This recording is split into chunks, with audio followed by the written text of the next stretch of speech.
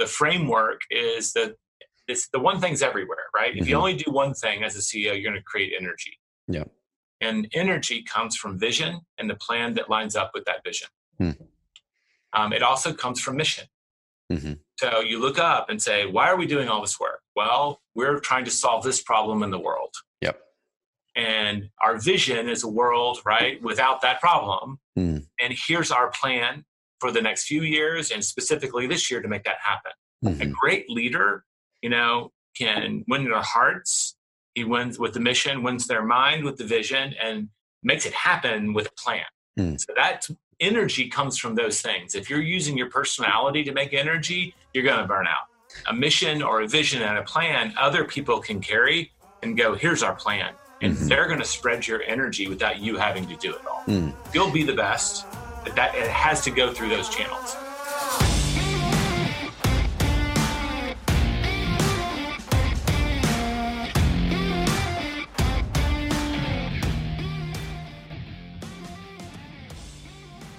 Hey guys and gals, Trevor here with Carrot and the Carrot Cast, of course. And every now and then I'm able to connect with somebody who I've been following for quite some time, who has changed my business and changed my life in a massively positive way.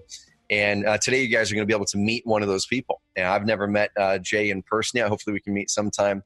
But it feels like I know Jay and Gary and a lot of the team there at KW based on how they've been influenced in the industry, how they're putting out amazing inspirational but educational stuff that really helps people, whether they're agents or people in any other type of walk of life and business too. So before I officially introduce Jay Papasan, what I want to do, guys, is pull back and kind of tell a really quick, brief story of how I connected with the message that they originally put out called The One Thing. This is before Carrot. This is before we started Carrot and grew that company really fast. I was struggling. I was stuck. And I had a lot of different things that were going on in my business and life. And I never really knew how to show up to the given week and know exactly what I should be doing. And a friend of mine said, man, you've got to read this book. And we'll talk about the book here in a second, which most of you guys have probably already heard of or read, and gave me The One Thing. And it didn't take too long for me to get into the book to realize how I had been running things in my life and business so wrong, where I thought more was better. And it's actually less is better. And up until this day that I'm going to introduce Jay, I have this literally, this is written like 7 or 8 years ago. The focusing question has been on my computer since then. We'll talk about the focusing question, I'm sure, that came out of the book. But without further ado, I want to introduce Jay Papasan, partner with Gary Keller Williams, and a co-author of The One Thing, among many other things. So welcome on the Carrot Cast, man. Hey, and thanks to you for that great introduction. I really appreciate that. So we're definitely going to kind of dig into obviously the one thing, and I want to touch on a bunch of other topics. But I'm really curious also about how you currently do some of your work. Working around Gary, but also just knowing what you know through all of your entrepreneurial pursuits. I'd love to kind of see how you still implement the one thing and how you drill that down into the rest of your organization as you guys grow. But Jay, let's give people some context. So let people know who aren't familiar with you yet.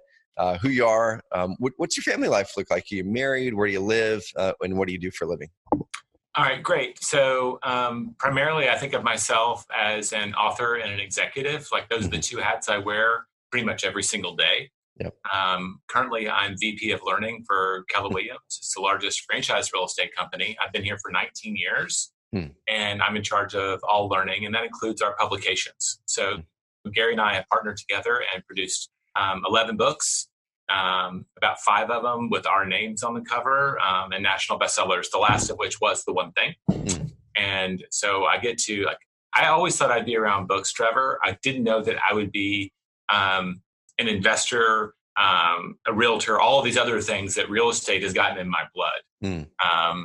Probably in 2004, we wrote The Millionaire Real Estate Investor, which some of your, given your demographic, they may be familiar with that book.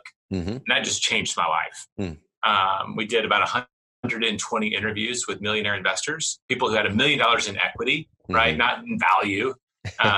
And we went through multiple interviews with them, transcribed them. And I would come home from reading these things. And I just remember going to my wife and go, do you want to be a millionaire? She goes, yeah. I was like, let's do it. And so we started investing, and now we own 10 properties. We've been a part of a small family fund and invested institutionally. We've now brokered deals. Like our world, I used to think of myself like an employee, right? Yep. How much salary can I earn? And now I know that wealth is built through investments. And I just love that world. I just never imagined. I thought I was going to be a wordsmith my whole life. And I still am. But now I'm a trainer and also a real estate investor and a realtor. And that's been really fun to wear those hats. So that's kind of my story. I'm married. My wife runs a big real estate team that's in about 4 cities. Our hub's in Austin. And they sell about $110 million in real estate a year. Amazing. And it's great being married to another entrepreneur. It's also tough. And we have 2 teenage kids. Our son, Gus, is 15, and our daughter, Veronica, is 14. Man, so you talked about your wife being an entrepreneur too. And one thing that I noticed a little while ago, you guys were having a couple goal setting workshop this past month or two. Yeah. Dude, let's kind of dive right into that actually, because it's the perfect time of year where when this is going to get published, it's going to be right after the start of the year. And if people haven't had a chance to sit down and do the goal setting, I think this is perfect. And one thing I'm really guilty of, Jay, is I'll do the goal setting for business, and that's easy for me. But I definitely have struggled to get my wife on board, and probably approaching it the wrong way, but struggled to get my wife on board to do goal setting as a couple. If you don't mind, let's spend a couple minutes on that. So with your guys' couple goal setting workshop, what do you get? What's your process with you and your wife, or that you guide people through on how to get alignment as a couple and as a family with the goals for the year? Well, I love that we're going here. I wasn't even, this is like a passion project. Good. I love it. So I think it's 14 years ago. We have to really go dig. Wendy asked, they said, can we spend some time away from home and get in sync? We had 2 young kids, right? And one and maybe another on the way. I'm trying to think. So maybe it was 13 years ago. But we hired an overnight babysitter, and we just went on Priceline and found a cheap hotel. And we spent the evening talking about what we wanted to do the next year. And the next day she had a questionnaire. There was a lot of really uncomfortable questions. How do you feel about our sex life? And we have 2 babies. Like, of course we didn't love it. Like, we weren't going on dates. Yep. It was a lot of uncomfortable questions. We were in sync because we were already on the millionaire journey. So like, what do we need to do this year? We need to save up another down payment. And what's great about financial goals is they divide easily by 12 or 10 or whatever. And you can really say, well, we need to do this each month. I remember our first financial goal was to save $1,500 a month. Didn't matter what we did. If we could do that every year, we believe with the other income we had, we'd have another down payment. Yep. And so that was like our stepping stone into the world of becoming investors. And then we also talked about like, well, what do we need to do for our kids? What do we want to do about church? What do we want to do? Like, every week we have a date now. We have a date night. So this all came out of this idea. And over time, more and more of our friends would hear about it and say, we want to do that too. So at one point we had a Word doc, and then it was a Google sheet that we would share with people. And the last 3 years, it's gotten so big, we just facilitated it. We did it at a spa this year. We had about 200 people. And so that's the history. That's not what you asked. I know, but I love great. it, man. It very organically grew up.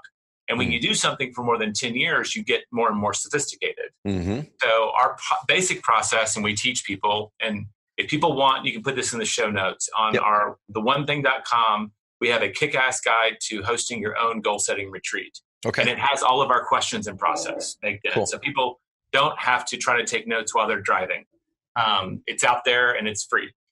So basically the night before, we make it fun, right? Because if maybe you have kids or whatever, like you get out of your environment, that's very important. So you're not doing the dishes while you do this. So we'll go out to dinner. And the first thing I love to talk about is like, where are we going on vacation? So whatever fills you up, start thinking big. And, a lot of times I'll sit there with my phone and like, what are all the places we want to go before we die? I love it. And we have this list, and based on that, where do we want to go this year? And so we do something fun. And then the next day we hole up and we ask where we want to be in 5 years. Because if towards the end of the book, we have a process called goal setting to the now. And so you go way out, and then based on your someday goals, where do we want to be in 5 years? And we'll set goals for our health, for our finances, for our kids, for our marriage. And it's just a list. Like, so what do we want to have happen? And like an example of a 5-year goal is my son was probably 9 or 10, and I like to go hunting. I'm in Texas. I grew up in Tennessee, and I would get invited to go hunting, and my son wanted to go with me. Yep. And like, I have really strong memories of going hunting with my dad. Oh, I love it. Me too. Yeah, same thing here. Yeah. And so like I get really emotional, and I call my buddy and say, hey, Gus wants to come with me. Is it all right if I bring my son?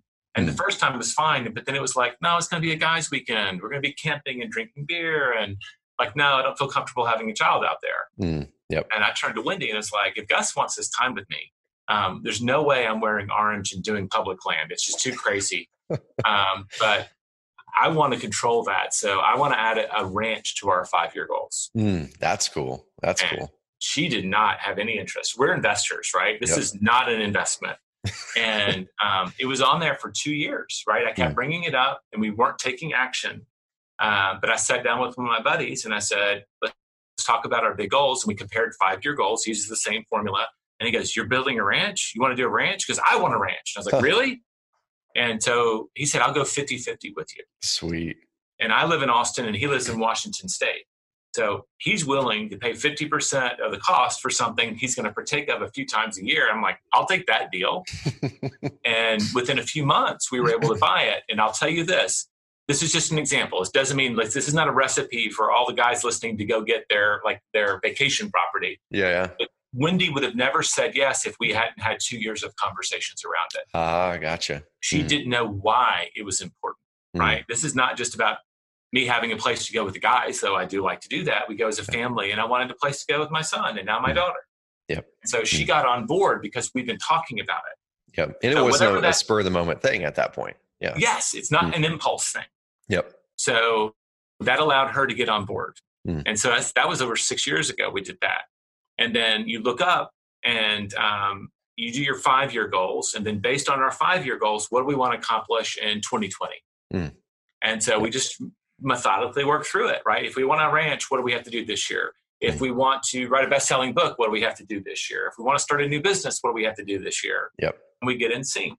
And the last step of the process is to assign responsibility. So who's going to go find an estate attorney so we can update our will? Well, I'll take that. Who's going to get all of the school calendar dates and put them on our calendars? Well, I'll do that. Because if 2 people have responsibility, nobody has responsibility. Oh, yeah. Yep. And understanding the division of labor is really important for a couple. So that's our fundamental process. We think big, vacations and fun stuff, but 5 years out, based on that, what are our 1-year goals? And then we divide and conquer. And about once a month, we try to revisit those. Because it's one thing to go have a fun overnight vacation and do all this dreaming. But if you're not checking in on your goals, nothing's going to happen. And that's the important part right there that I was going to ask too. And I'm glad you led into that is after you do the big plan where a lot of people fall off. And I know I'm guilty of this sometimes too, is mid-year, is 3 months in and 6 months in. So you guys have the document and then I carry it with me everywhere I go. If you can read that, it says 5-year family goals. Yep. I love it. It's just a PowerPoint, and I have a notebook that I take notes in wherever I go, and my bookmark is my goals. So do you guys have like a monthly kind of, husband and wife meeting that's on the calendar? Is it kind of more organic where you just talk about it whenever you guys get a chance? Kind of what's your process there after you set the goals for the year? Great question. So in the beginning, when we were tracking our net worth was the main thing that we had to do every month. That was a habit we built. Yep. Every month back then we had to call all the mortgages and go through the phone tree to get our payoff balance. And I had to plug it into a spreadsheet. Now you can use Mint or Microsoft Money and it happens kind of automatically. Yep. So every month we would get together and we would just revisit our budget. How are we doing? Are we on pace? Did we save our $1,500 this month? That was the big goal. That was our tip of the spear is we wanted to build financial freedom for our life. We wanted choices. I came from a middle-class family. Wendy didn't, but we both agreed most people either want security or choices. And we both were like, we want more choices. Cool. So we were very motivated to meet. And today this is way in the weeds, but Yep. every week we kind of look at our calendar and our goals, and we tend to do that on Sundays. So there's a lot of mornings we get up early, we're sitting there, and we'll just let's sync up our calendars. And part of that is how are we doing on the goals? Because we both use the same process. Yep. So it's almost a weekly meeting now, but that's scary for most people. But if you can do like call it a state of the company meeting for your family, if you can make it fun, say, you know what, we'll treat ourselves to a nice bottle of wine, or we'll treat ourselves, like bring some fun to it, but then sit down and without judgment, go through your goals. And that's a huge thing. So Trevor, you said you were going to call an estate planner. How did you go this month? I didn't do it. High five. We talked about it. Cool. And you do that because here's the reality. If you're really busy, you're going to have stuff that sits on there for a while. Yeah. And it's not about beating each other up. My wife's job is not to hold me accountable. My job is not to let her down too many times. I got you, dude. I love that distinction. That's so good because a lot of people in couples, when you have those conversations, it's, well, you didn't do this and you committed to that. I love how you're like, hey, we committed to it, and high five. Let's tackle it this next time. Yeah, we can hire our own professional or personal coaches to have that conversation with us. Yep. But what happens to us is like, so we keep saying we're going to do that. It's not important. Maybe you should run with this because I'm clearly failing. Like sometimes we find out that one person is better suited than the other. Yep. Sometimes we just agree, you know what? We thought that was important when we were in the hotel room. It doesn't feel important now. Let's just remove it. Yep. Dude, I love it. I don't want to blindly be a slave to the goals. I want to be growing and I want to be successful. And I know that if you don't do what you say you're going to do, that's very hard. Yep. So we have that balance, but I really think the meeting should be somewhat fun and somewhat celebratory because just as a couple, if you're being purposeful about communicating, that does so many things. Oh, it's magical. Have you, I'm sure you have, but have you had any specific transformation stories where you're like, this couple came in and they weren't in sync and maybe even one of them was skeptical of the process or was semi-resistant to like planning where then they're just crushing it. It's working. Every year, about 50% of our off, it's like, who's here is excited to be here? Who got drugged here? And you got like half the room, right? Yep. Because the dynamic of being a goal setter, it's unusual that Wendy and I both align, and we understand that. Yep. But it's also unusual to have a couple where both parties are entrepreneurs. It is. And I think that puts even more strain on the relationship. The entrepreneur tends to surprise the other person. Oh, wait, I didn't tell you that we're having a business planning session at our house tonight. And they get, and surprise is where the resentment comes. Gotcha, but you didn't tell me. I didn't plan for this. I didn't expect it. But communication solves those problems. Yep. So a lot of people are, the thing that jumps to my mind, and this is a close friend, they did their goal planning retreat. They didn't do it with us. And one of the categories that we have is health questions. And my wife's friend's husband was not good about going to the doctor and super fit individual, but agreed based on that meeting that he would make an appointment within a month to go see a doctor. Found out he had a very dangerous form of skin cancer. Oh my gosh. But because they caught it early, it was very treatable. Okay. And he just, I didn't find out until they got you're all clear, but wow, dude. Okay. So maybe we saved a life. Yep. But it gives people to say, what are we not doing that we should be doing? One of our first success stories was date nights. We've been doing around 40 or 50 dates a year because we have a night that we designate as date night. And it's in the middle of the week where we don't have to fight for babysitters. So we've built some amazing habits. And I've heard of so many people that have copied date night. That have started building their net worth and are millionaires because of this. I mean, literally, they've been doing this for years and have been on that journey. So it's some simple things that make a big difference. I love this. People, we don't take vacations, which is very bad in America.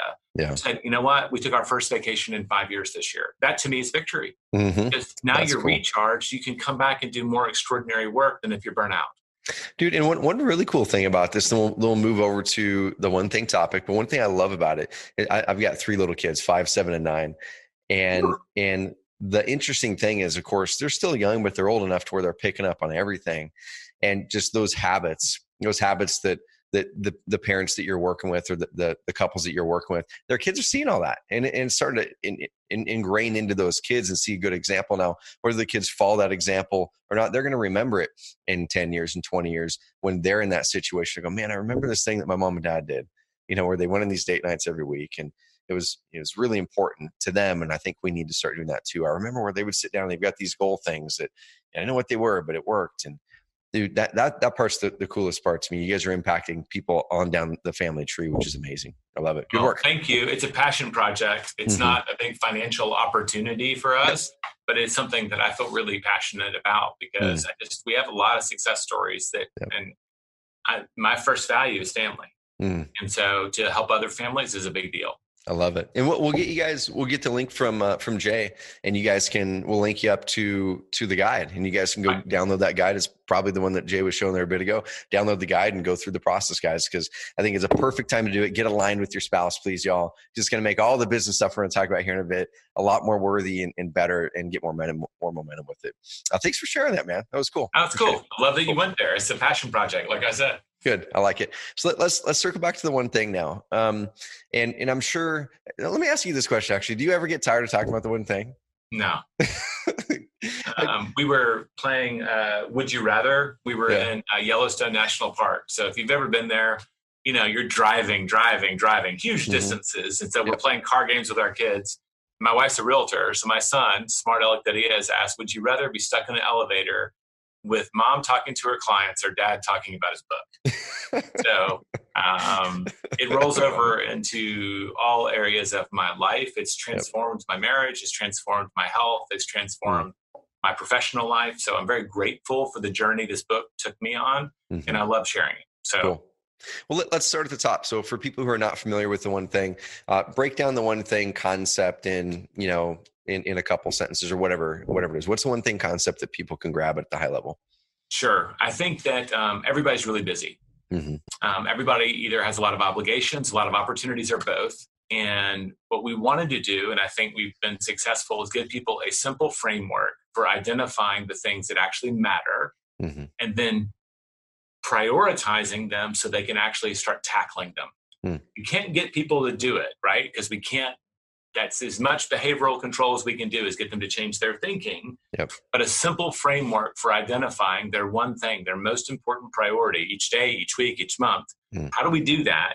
And then we believe you need to put it on your calendar. We call it time blocking. You make an appointment with yourself to do that work. And in our research, it makes you about 3 times more likely to do it. So do you know what it is? Do you know why it's important? And do you know when and where you're going to do it? That simple combination has been pretty magical for a lot of people. And the advanced course is, and you probably, because you're familiar with the book, is it's really important to your career or your health. Wouldn't you want to make a habit out of it? And I've heard a lot of myths around habits and discipline, and people will tell you it takes 21 days. It's not true. It takes 66 days on average to form a habit. So a lot of times when people go through that process, they figure out their one thing for whatever that area is, health or marriage. They'll time block it. I usually encourage people, like, if it's like brushing your teeth, it's something that will always be good for you. Why not just make it a habit? Right. So take a 66-day challenge, which is one of our, little processes, and just do that activity, the smallest amount that you can do for 66 days in a row. And there's a really good chance that that'll become a habit that you can then build on top of. So that's kind of the framework. Identify the priority, time block the priority, and where appropriate, make that thing a habit so that you've worked for the habit. Now the habit works for you. I love it, dude. So I want to kind of point out a couple scenarios in my own life where I implemented this, and also where I had a tough time doing it, but then later went, oh, here's the unlock. So the issue that I had, and still kind of sometimes this will creep up, is the thing that I think is the one thing isn't the one thing. It's like, it's the thing that's in front of me, and I'm like, I really got to do this thing, or I think I do, or think it really needs to be done. But if I go up a level, there's actually a different one thing that would solve all that stuff, which is why I put the focusing question on here. In your own life, or there could be other examples, how do you make sure that that one thing is the actual one thing versus like a busy work kind of thing that you shouldn't be doing, but the actual one thing would actually solve? You mentioned the focusing question. So like the key simple tool in the book is the focusing question. And it's a bit of a mouthful, but it's purposeful. What's the one thing I can do such that by doing it, everything else is easier or unnecessary? So it's a very specific question that's supposed to yield you an answer that's your greatest point of leverage, your biggest opportunity to make progress towards this outcome. So I was always afraid that people wouldn't know the answer. In my experience, most people are not stopping to ask the question. So they're doing what's urgent and apparent versus stopping to say, of all the things that I could do, what's really the one thing that I should do?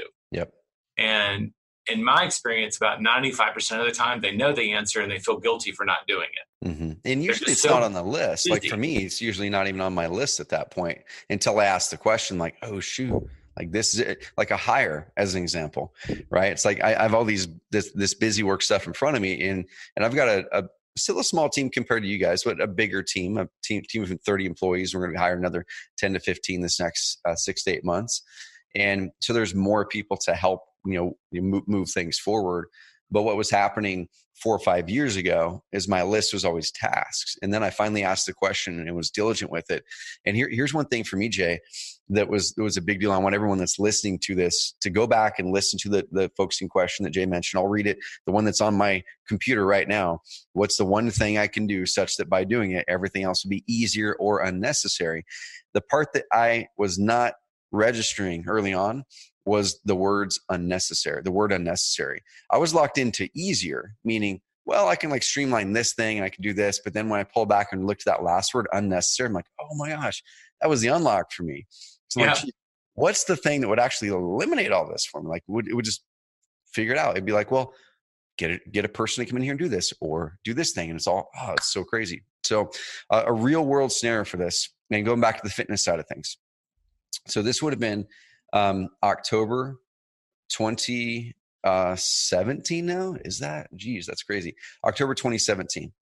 I grew up in an athletic family, played sports all my life, high school, college, all that stuff. And so everything was really regimented for me on the fitness side of things. Show up to practice and then do it again and just do what the coach tells you to do. And it's just everything was there. And so I get in the real world. And it only took probably 2 or 3 years for me to kind of work out of those and trying to figure out my own way through that. And then we moved from Portland, Oregon down here to Southern Oregon where I live now. I've been here since 2008. We absolutely love it here in this little town called Roseburg.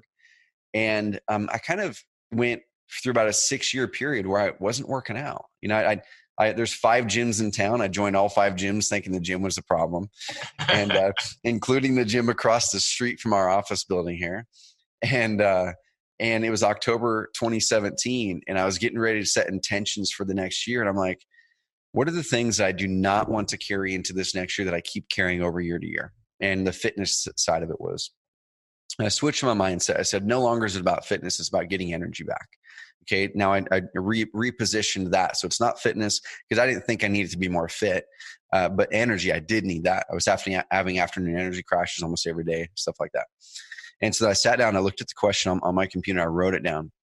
And I said, what's the one thing? It's not the gym. It's not me going and figuring out a workout plan. It's like literally today messaging my assistant and saying, Jen, can you find 3 personal trainers that fit this criteria that will be at my office on Thursday or whatever? And I'll pick one of them. And we did. And that was my one thing. Message my assistant and commit to hiring a personal trainer, but have her follow through on this stuff. We built a gym in the office, and now when we come in here, there's team members that work out with me. We're in here 5 days a week, and it just kind of happened. It's like, because I picked the one thing, it wasn't go work out 3 days a week. It was send a message to my assistant to get 3 personal trainers that fit this on this specific day, and then we'll make a decision to move. And it changed my life. There's a trigger often for people that's very small. And if you can identify that sets a lot of things in motion. We call it the smallest domino. And, that gets everything else going in your life. And I'll say we had a similar journey. So we had 2 small kids. My wife and I wanted to work out together. And so we both made this commitment and we keep carrying it forward. And I've had 3 back surgeries. So I was really wanting to get better about this so I could avoid having more of them. And we looked up and our answer was to bring someone to us. because for us to work together, it's like, are we really going to hire a babysitter to go work out when we barely go on dates as it is? And I didn't want to alternate because I'll watch the kids while you go work out, and then she's going to watch the kids and I'm going to go to a movie, I mean, so it's like, it didn't feel, I know myself. So we actually, Wendy started it with Camp Gladiator, which is a local outside training thing. Mm-hmm. And she started meeting a friend, and I said, okay, there's real accountability in numbers, but we can't leave our kids alone. Will that coach come to our house? And originally, the only time we could do it was at 5 a.m. So we had to do it while our children were asleep. We had no equipment, right? We could barely afford the trainer. And we'd have the trainer come 3 times a week, and we just do like body weight stuff in our garage. Mm-hmm. And over time, we now have a gym, basically. We actually have space dedicated to it. So you can start small, but figure out that thing. In my experience, if you can't afford a trainer, the key for a lot of people is either going to bed on time so they can actually have the energy not to hit snooze in the morning and go to the gym. Mm-hmm. That's the one that unlocks it for a lot of people. It's like, you know what? If I can just go to bed by 10 and turn off my phone, I will actually get to the gym in the morning, or have someone meeting them at the gym. Yep. Because a lot of people will do it for someone else. They don't want to let them down. Mm-hmm. So they'll go to the gym not to let that person down. So pick a partner in this accountability that's going to be waiting for you. I love it. If someone's waiting for you at 5 a.m. in a gym somewhere, you're going to feel like a real heel for hitting the snooze button. Oh man. No, dude, I can totally relate. And guys, I want you guys to go back and listen to that part. Because if you have something that you've been trying to tackle, trying to move in your life, and over again, you can't. The things that Jay mentioned, and then just me kind of reciting my story through the one thing there, it's going to help you guys a lot. Dude, I saw that you and Gary started a new podcast, Think Like a CEO. And on your Instagram, there was a picture. I saw it months ago, and I went back and pulled it up today because I'm like, I remember that picture. And it was a picture of you guys up on stage at, I think it was a Keller Williams event, possibly. I could be wrong. Yeah, probably Mega Camp. Yeah, there we go. Big old red slides behind you. And I loved how you guys laid out, I think it's the Think Like a CEO framework. It's create energy, engage talent, and own results. That's right. If you don't mind, let's talk about that for a few minutes, because as I'm growing my team and my company, that's the topic I'm diving into big time. And I want to talk about now how you lead teams and how you really how you drill down the one thing even into your team members. Because us as CEOs or us as leaders, we're kind of expected to do that. But I want to first start with, how do we now take the topic of the one thing and help make sure that our team members are applying that? Are there tools that you're using? Is there a communication cadence that helps them to start to be more intentional with their one thing? All right. So there's 2 questions there. We'll go back to the Think Like a CEO. Let's go one thing. So this idea of identifying your priority and time blocking it, right? Mm-hmm. So that you then can take action on it. Yep. So we have a framework that we have in the book, and we have training for this on our site. We have a document called the 411. And I've been doing this for 19 and a half years. But basically, it's a 1-page document. And at the top, you have your annual goals. And I encourage people to put their professional and their personal goals there. Mm-hmm. And each month, so if I put my goals for 2020, then the middle section will have my monthly goals for January. So based on my annual goals, what do I have to accomplish this month to be on track? Mm-hmm. And then the bottom portion is for whatever week of the month that is. And so based on my monthly goals, what do I have to do this week? Yeah.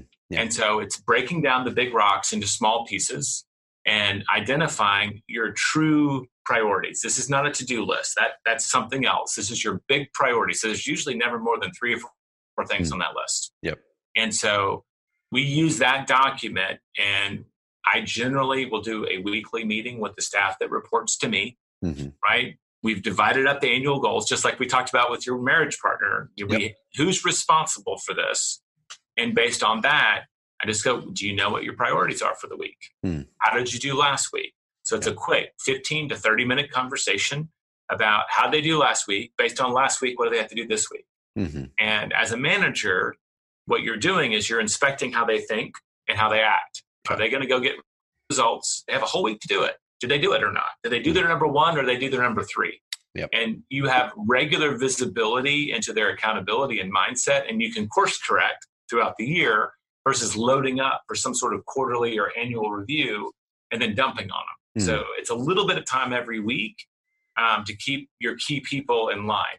This only scales to about 6 or 7 people, because otherwise you're just spending like 2 days a week just meeting with people. Oh yeah. Yep, for sure. So do you have them bring that paper, the 411 doc, to that meeting, or do you guys do a digital thing where you can both look at it? It doesn't matter. You can do either one. Gary has me email mine every month. He wants the rhythm with him at this point is each month he wants to see what my priorities are. And I'll send those to him by 8 a.m. on the first working day of the month. And that way I'll often get feedback from him within an hour, right? Because clearly he's got other people doing the same activity. He's reviewing everyone's priorities and course correcting where necessary. Cool. With my direct manager, because I'm still an executive here, I have a job. I report to the president, and each week I give him my 411, and we have an opportunity to check in. Cool. It's really quick, right? I don't want it to be a management session. I want it to be a coaching session. Because real talent wants to be coached. They do not want to be managed. Gotcha. Dude, I love that. I'm going to start. There's definitely been a gap on my team where we've been building the leadership team this year, and they're not using a process like that. I'm using a digital process like that I share with my assistant. She has access to it, so she can always be in alignment. And I have the weekly meetings with the management, but that's where I'm still struggling. It's like, it feels like they're not marching on the right priorities, but it's because I don't know what they are, and maybe they don't either. Well, you're not communicating often enough about what they should be. And a lot of people are good at tracking KPIs, right, for your sales team. And so there is some public accountability because there's a scoreboard or something in your office. What I like about this system that I learned from Gary is that you get to track the activities that lead to the KPIs. So you can't just say, make 6 sales this week. That's not, you don't time block 6 sales. You time block the calls, right? The time to make the calls to make the sales. Gotcha. So you're focused on what are the activities that lead to results. We can't always control the outcomes. But now I can say, wow, Trevor, last week you spent 6 hours calling, but you only got 1 sale. So did you really do the time? Yes, I did this many dials. Great. Well, maybe we have a scripts and conversion problem, not a time management problem. But now it allows us to go to diagnose and coach. Guys, please go back and listen to that part. If you have a team, do it. I'm going to do it, and I'll report back to you, Jay, for sure, man. Like that's been a gap for sure, and I need to tackle that. So for the last few minutes, I want to shift over to the second part that I mentioned, which was the Think Like a CEO. And if you guys haven't had a chance to go listen to their new podcast, Think Like a CEO, go check it out. I listened to a bunch of episodes this week, and of course, there are other podcasts that is Jeff still leading. Jeff Wood still leading the One Thing podcast. Yep, every single week. So Think Like a CEO, we've done 2 seasons. We do 4 or 5 episodes at a time, given that it's Gary Keller's time. And you do this, it can be a bit of a grind. And I'm not sure that's what I want the chairman focused on, but it gives us a chance to 3 or 4 times a year introduce new thinking to the people we want to influence. I love it. So the framework is the one thing's everywhere, right? If you only do one thing as a CEO, you're going to create energy. And energy comes from vision and the plan that lines up with that vision. It also comes from mission. So you look up and say, why are we doing all this work? Well, we're trying to solve this problem in the world. And our vision is a world, right, without that problem. And here's our plan for the next few years and specifically this year to make that happen. A great leader, can win their hearts. He wins with the mission, wins their mind with the vision, and makes it happen with a plan. So that energy comes from those things. If you're using your personality to make energy, you're going to burn out. Yep. I love it. But a mission or a vision and a plan, other people can carry and go, here's our plan. And they're going to spread your energy without you having to do it all. You'll be the best, but that it has to go through those channels. Man, before we go on onto the talent part, the energy part, same thing. I'm going to go back kind of in my story to connect for people listening here. This has been 2010, 11, 12 in my previous company. We started Carrot end of 2013, started 2014. And in that time, we had a good business. And as loyal listeners of the Carrot Cast will know, I was kind of going through this phase of life where honestly, I just wasn't really grateful for the things, the people, the experience I'd had in life up to that point. I was always kind of casting way out there, and there's that gap, right? There's the distance between where you want to be and where you think that you are. And so I was kind of feeling in the dumps a little bit. And I started to pull back and go like, what is it that I want to change the most? And I just realized at the end of every week, my energy was just drained. And so I created a process called the energy audit that I took and improved it. And I use it every quarter, 15 minutes a quarter, completely changed my life. Do it with the team now. Whenever they're in a spot where their energy's low, 15-minute energy audit. And it completely changes everything. And I can attest to the fact, y'all, that I would not have been able to grow Carrot the way that we've grown it without leading with energy, like you said. And before I had a plan, I had a mission on the wall that it was there. It was like a business mission and things like that, but it really didn't hit me at my core. So I wasn't passionate about driving that forward.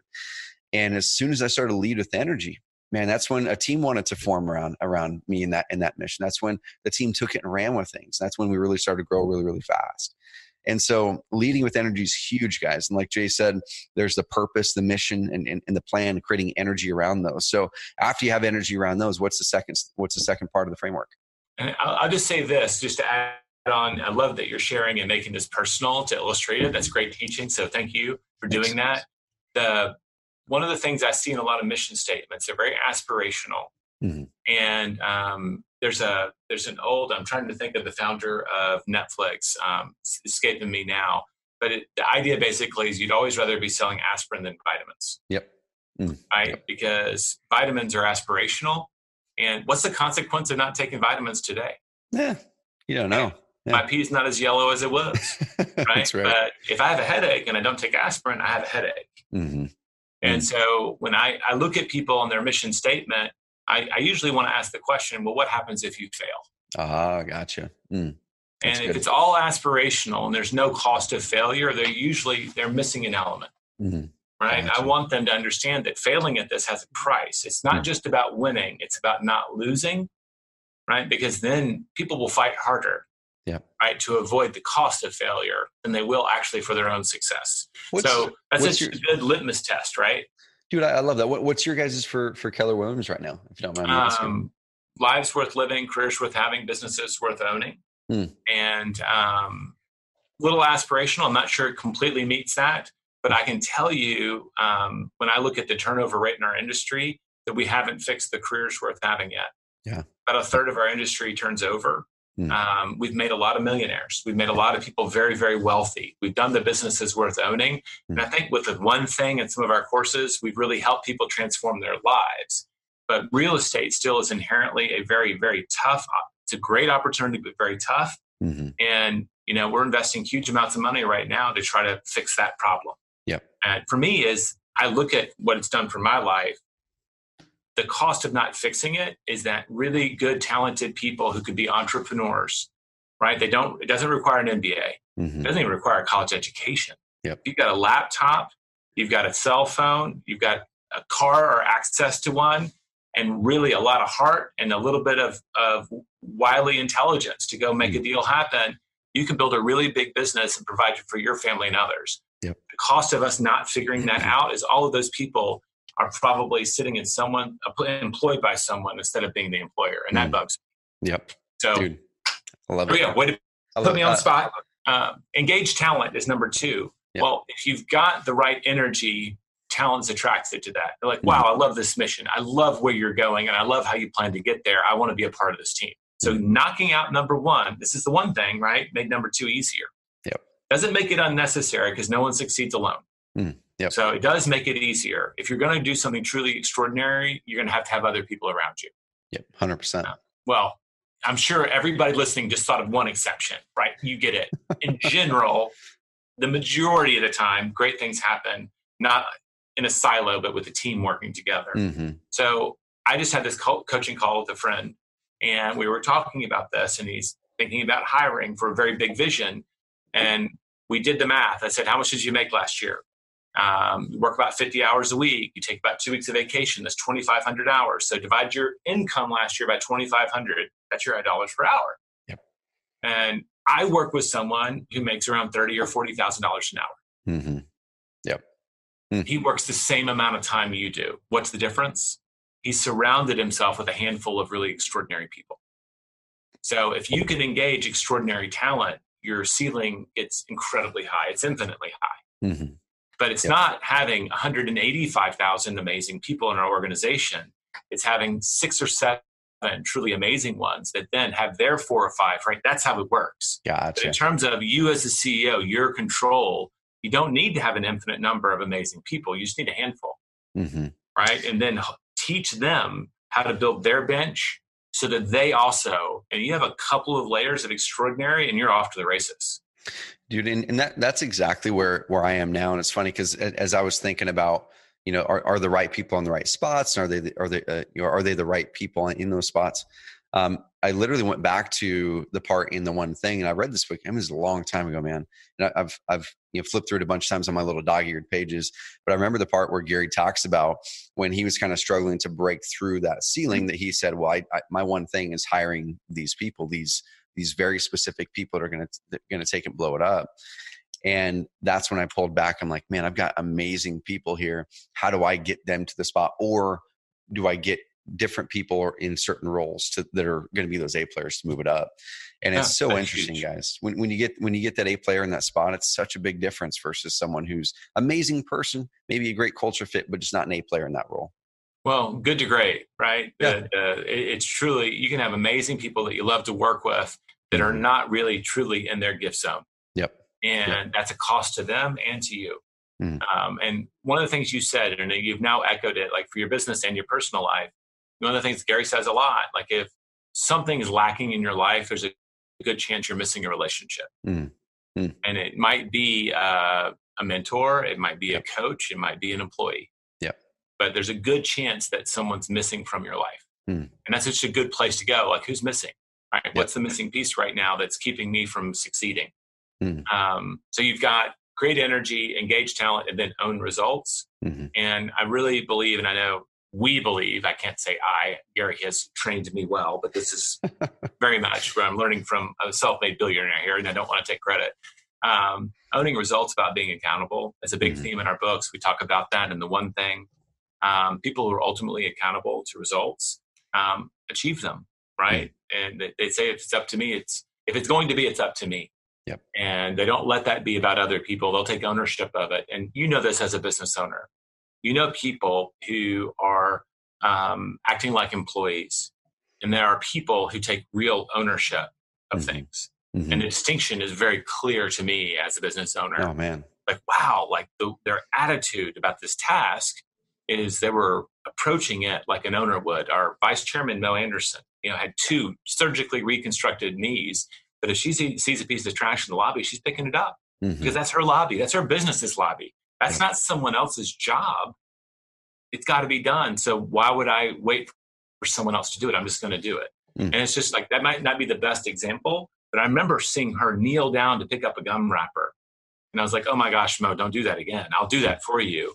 I'm sorry that someone left that for you to see, but she's going to do it if it needs to be done, because she's ultimately, the buck stops with her. Mm-hmm. So ownership of results, being clear about your standards, right?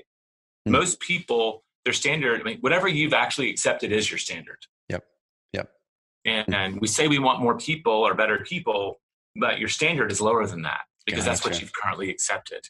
That's good. And sometimes it takes someone, a coach, a mentor, to look from the outside in and say, look, you know what? Your standards should be higher. Mm-hmm. You can do better than this. For yourself and for your team. So that standards and accountability is really that last part. You got to own those results. Dude, that last part was good. That was really good. The standards part, y'all. Guys, like Jay was saying, look at the spots in your life where you kind of aren't where you want to be or have the deficiencies. Is there a person missing, like you said? Could be a mentor, team member, coach. Guys, do that, please. And you guys have heard my journey on coaching and mentors over the past several years. So go back to those episodes. We'll link them up in the show notes. And then the standards part, what you currently have in your life is what you've accepted. So increase those standards. Man, I love it. So I'll finish it with this. I know we're a little bit over time now, but the last part of the own results is philanthropy. And I know for me, oh, thank you. I don't have my notes right in front of me, so thank you for hitting that. That actually brings it all the way back to mission. Yep. Right? Yep. You're creating a real the results, like a lot of people talk big, but there are no results around their mission, and you're going to own that. And that for me is philanthropy. That's what we're talking about. So thank you for that. Thank you guys for making the message. And that part, same thing that inspired me. I know Keller Williams and other amazing companies really bake in philanthropy into their business. And this is a couple of years ago. I want everyone listening to this to go, well, I don't want people to think, well, I'll do it once I make a bunch of money. I'll do it once we have this big event happen or whatever. The thing that I didn't do soon enough was just start doing something. It could be your time that you're giving. It could be money that you're giving. It could be $10 a week. It could be whatever it is that you're giving. More than anything, it's working that giving muscle. And Jay, we saw things that you guys were doing. And 2 years ago, we said, we're just going to need to start our giving program. And we did. We started our giving program. We give 1% of our gross revenue to causes that amplify our core values. And I can tell everybody in this call, and I'm sure you guys can attest to it too, when you have a great business with a great mission, with great people, and then you bake in the philanthropy part of it, it just makes everything hit you at your core so much harder, where when you have a tough time that you're going through, you will wade through the tough time. You'll be excited to, even when it is hard, because you know it's worthy on the other end. It was really cool. A couple of weeks ago, still sitting here, we were awarded the 8th most philanthropic small business in the state of Oregon. And wow, congratulations. Thanks, man. We didn't intend to do that, but it was because, following great companies like yours and going, you know what, we want to make an impact now, whatever we can do. And it was really cool that the impact is starting to make a difference. So guys, baking philanthropy into your business. Can I give a great book? If you haven't read it, Adam Grant wrote a book called Give and Take. And it's very much about strategic giving. And that's exactly what you're describing. I like it. When you build purpose and philanthropy into your business, your people will work harder. They will stay longer. They will find more meaning in their work. Right. And it's okay that serves the business. That doesn't negate the good that you're doing in the world just because you're being strategic about it. But it's very, very important. So in our book, The Millionaire Real Estate Agent, our new edition, the top of the pyramid is going to be give $1 million. How big would I have to grow my business in order to give away $1 million? Yep. And we've been playing with a model, and you hit on a lot of it. I usually say if you can't afford to give your time, your influence, or your money, you can at least be thankful. Give thanks. And there's real research that says, like, I'm going to thank you for doing what you're doing. I appreciate you, Trevor, for building a business and having people who do that. You know what I just did? I just made you more likely to give again tomorrow. Love it. To give more tomorrow. Just by appreciating people who give, cost me nothing but a thank you. I've actually created more good in the world. If you can do that, you can't do the rest, you could give your time. So you could set a goal for 2020 of where you're going to volunteer. You want to go walk dogs at an animal shelter? Do you want to go serve meals in a soup kitchen? It's very rewarding, and I would tell you to bring your kids. So you can start tracking hours and setting goals around how much time you're going to donate. The next level up, I still can't afford to write a check, Trevor. I'm saving up, right? We're still trying to pay off my student debt. Great. So volunteer your time. Can you trade your influence? Can you go raise money for Movember, right? Can you go run a race and get all your coworkers to contribute? Wendy and I tend to raise about 50 to 100% more than we can actually afford to give. Yep. And we're looking and setting goals around 6-figure goals in giving. Right. And for us, because we want to make a contribution, but our influence goes much farther than we can currently write checks for. And then the last thing, which is everybody starts with, I can't afford to write the check. The last thing you would do, and hopefully in the beginning, it might just be the widow's mite, but you can start giving your actual treasure, not just your time and talents. But think about serving on a board for a nonprofit. Like, what would you bring to them with your vast knowledge as a business person? I'm not just talking about you, Trevor. I'm talking about the listeners. You donate your time and talents, you can make many multiples of any check that you could write happen. So this is another passion thing for me. I didn't start giving till late in life, and I'm ashamed that it took me so long. My parents role modeled really good behavior. I just thought that was something that would happen later in my life. And I regret that. So definitely, I hope that they will follow your example and start making giving a big part, philanthropy, a big part of their professional career. Man, I'll kind of wrap my part with this, then we'll close this up. I could talk to you another 2 hours, but on the giving side of things. So this is 3 years ago, before we started the giving program. our team at that time, I think, was probably 10 people. So we're 30 now. But before Christmas, we had new Christmas gifts and bonuses and stuff like that. But I said, man, I'd really like for us all to work that giving muscle more. So got $100 bill for every employee. And in the card, put the crisp $100 bill in there and said, this is our Carrot Giving Challenge. And sometime between now and Christmas, I think they had about a week and a half. Sometime between now and Christmas, the only requirement with this $100 is you have to give it to somebody. You have to do something with it for somebody that you do not know or not for yourself. Oh, I love it. So, and it could be anything. It could be buying coffee for people at the coffee shop or whatever it is. And the story that we did was, it was Southern Oregon, Klamath Falls, Oregon. It was spitting snow, Christmas Eve, and I was pressuring myself to find the perfect give. It's like someone who just really needed it. It's like, oh man, the perfect give. And there was a guy on the side of the street, 6:00 on Christmas Eve, selling flowers, and he had a pretty beat up truck. You could tell he wasn't dressed nice. You could tell he was not doing great. And someone would not be out there on Christmas Eve at 6 or 6:30 in that weather if they didn't need it. So my little boy, he was 3 at the time, drove up, said, hey, hey sir, how you doing? And how many flowers do you have? How much they cost? And they were $10 a bouquet. And there's these little tiny flowers, and he had a bunch of them, and like 20 or 30 left. And I said, I've got $100. How many can I get with this? He goes, man, you can buy them all. So I got the 20 or 30 bouquets. Now we have a bunch of bouquets in here. $100 out of my hand. That guy needed it. He can get out of the snow. He can go back to his family and finish Christmas shopping, whatever he was looking at doing.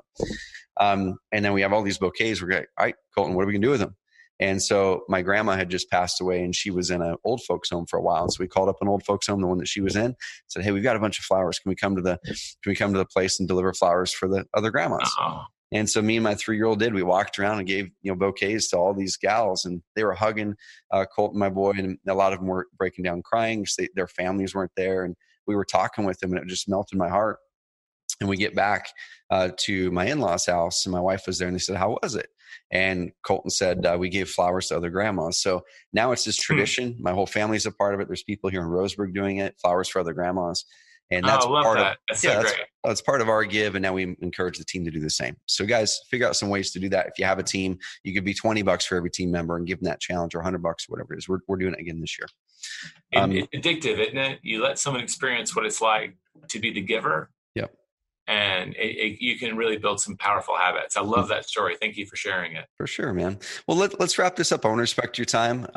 Jay, I so appreciate you hopping on here. And it's just really inspiring following your guys' journey and everything that you're doing in Keller Williams and through the books and through the couples goals workshops and all those things. How can people learn more about you, follow you, engage in all the great things you guys are doing? If people just go to theonething.com with the number one, the number one thing.com. All of our stuff's there, tons of free training. And my name's Jay Papasan. I mean, There's only one of me in North America, and Google is a friend in this case. Yep. And so they can always reach out to me either through the website or through one of my social channels. And I'm not super responsive on social media. That's right. I try to manage my time, but I will get back. Awesome. Well, Jay, I appreciate you, man. Guys, go to theonething.com, dive into the podcast, dive into Think Like a CEO podcast. Get the book, One Thing, if you haven't. Put the darn focusing question on your computer, on your forehead, whatever you need to do. It will change your life. Guys, go give this episode a rating and review. Hopefully someday I can meet you in person, Jay. And I appreciate all that you do for the industry and for your world, man. Appreciate you. Thank you. Thank you.